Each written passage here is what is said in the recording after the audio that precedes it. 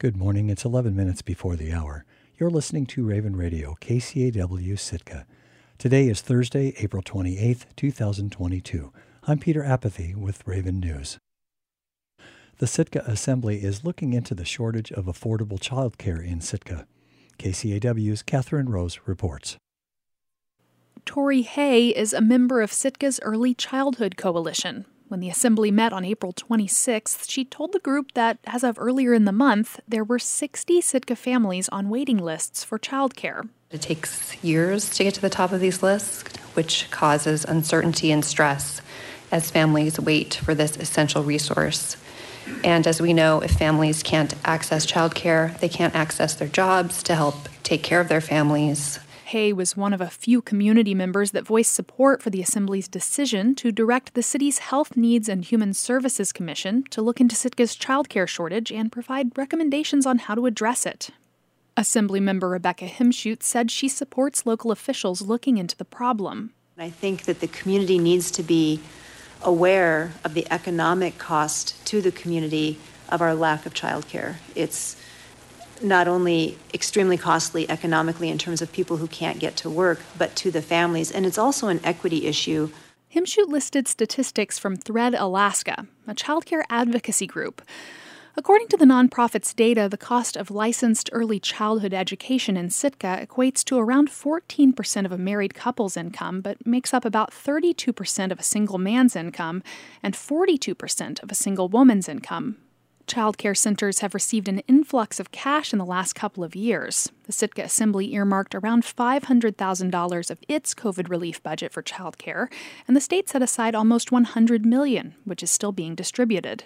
But Assemblymember Kevin Knox said, while working on distributing Sitka's CARES Act federal pandemic funds during the first year of the coronavirus pandemic, he'd learned that the problem was complex and the solutions varied. One of the things I kind of looked at was, what in the past, what were other communities doing? And there's a massive gamut. There's no single, golden egg for sure that's going to solve, the crisis that we're in. Assemblymember Dave Miller asked members of the public if access to childcare in Sitka had gotten worse. You brought up that there is a waiting list of 60 names or so, give or take. How many names would have been on that list 5 years ago or 10 years ago? I mean, is it bigger now than it was back then? Are there more people sitting around waiting to get on? Several people in the Assembly chambers nodded, and then Sheldon Jackson Child Care Center Director Lolly Miller came to the podium. She told the Assembly that the challenges are complex. Childcare is expensive to provide, and they can't raise the costs any higher without putting too much of a burden on parents. But they're experiencing staffing shortages. Miller said she could open her facility up to 20 more kids if she could fully staff it. And she called for parents to stay engaged in the conversation, even after their kids had moved from early childhood into Sitka's public schools. She noted one parent who's counting the days until he can get his child out of childcare and into public school, which is free. And that's what happens. Once you're out, do you really think about it after you got your kids out? I've had yours, and his. I've had all of them. Just saying. Her point being, Sitkans should care about early childcare capacity even after their kids age out. The Assembly unanimously agreed to ask the Health Needs and Human Services Commission to make recommendations on how to address childcare needs and programming in the community. Reporting in Sitka, I'm Catherine Rose. The Assembly also voted to direct the Police and Fire Commission to make recommendations on how to improve Sitka's snow removal process. The rural Southeast Alaska School District that serves students in Klukwan, Angoon, Gustavus, and Teneke Springs has named a new top administrator.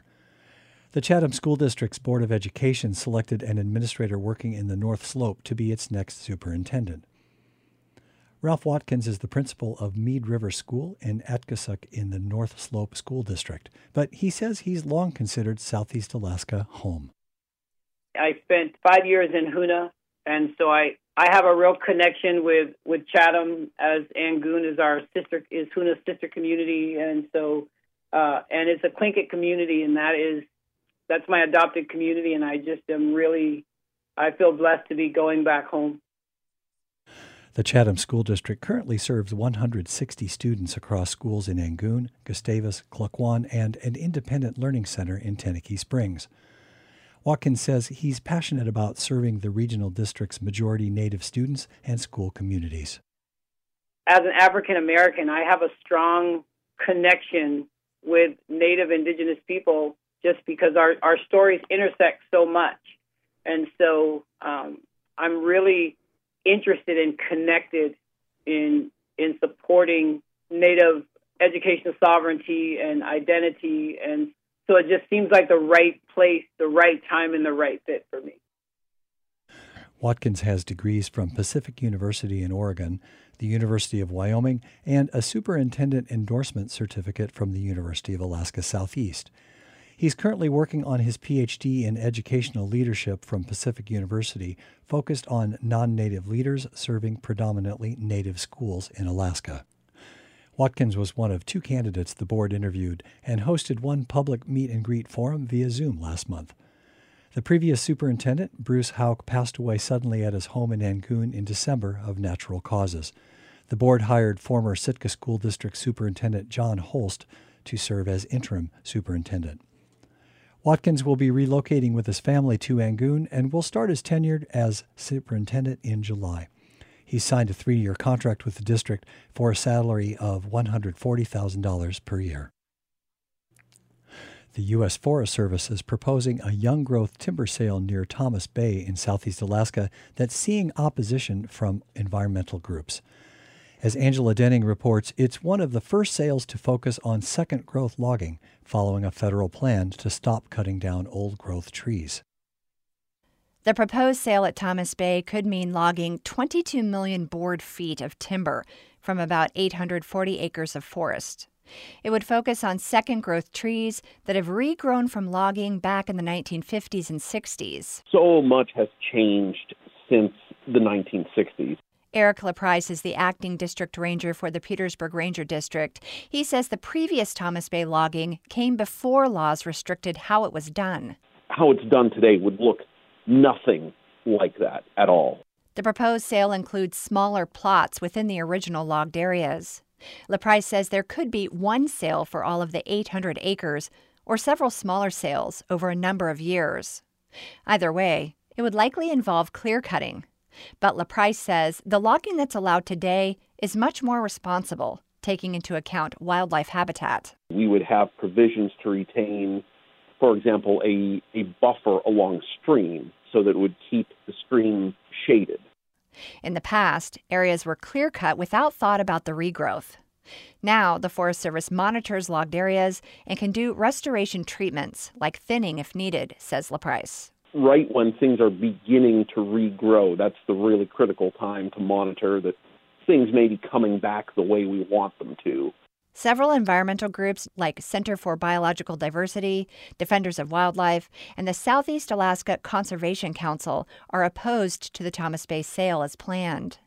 The sticking point for them is the size of the possible clear-cutting, which they say is bad for habitat. Katie Rooks is with SEAC. Essentially, it will be a clear cut. The entire area will be harvested using clear cut. Rooks says that type of logging doesn't follow the Southeast Alaska Sustainability Strategy, which the federal government announced last year. The plan looks to support forest restoration, recreation, and resilience. In addition, the Forest Service released a plan in 2015 that outlined a transition from old growth to young growth logging. And recently, on April 22nd, President Biden signed an executive order to inventory old-growth forests. SEAC wants the Forest Service to stand behind its new plans. The environmental group is proposing some alternatives to the Thomas Bay timber sale that includes breaking it up and offering smaller sales to smaller operators. Rooks says that would be better for the environment and would likely keep the product in Alaska and the Pacific Northwest. One reason for the timber sale is to restore the area from the old logging. Although most of the sale money would go to the U.S. Treasury, some would go to restoration work in the area, including improving old culverts. Again, Acting Ranger LaPrice. There were roads and trails that were left in from that altered drainage patterns, for example. So we would be looking at opportunities where if there's a drainage pattern that was altered, we might want to restore it back to its original water course. SEAC is skeptical of restoration as an incentive for the timber sale. Rook says other logging restoration projects in the region, like culvert work, have proven that it's too expensive to get it all done just from timber sales. There's always a backlog of these things that need to happen. Creating more need for that to happen seems problematic. Final approval for the Thomas Bay project is at least a few years off. LaPrice says they hope to have the environmental analysis done in 2023. It's unknown how much money the timber sales will make for the government.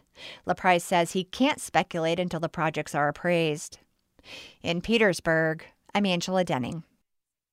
I'm Peter Apathy, and this has been Raven News. And taking a quick look at the weather forecast for today, mostly cloudy skies in the forecast, scattered rain showers, highs in the upper 40s, northwest winds around 10 miles per hour. Tonight, decreasing clouds with isolated rain showers in the evening.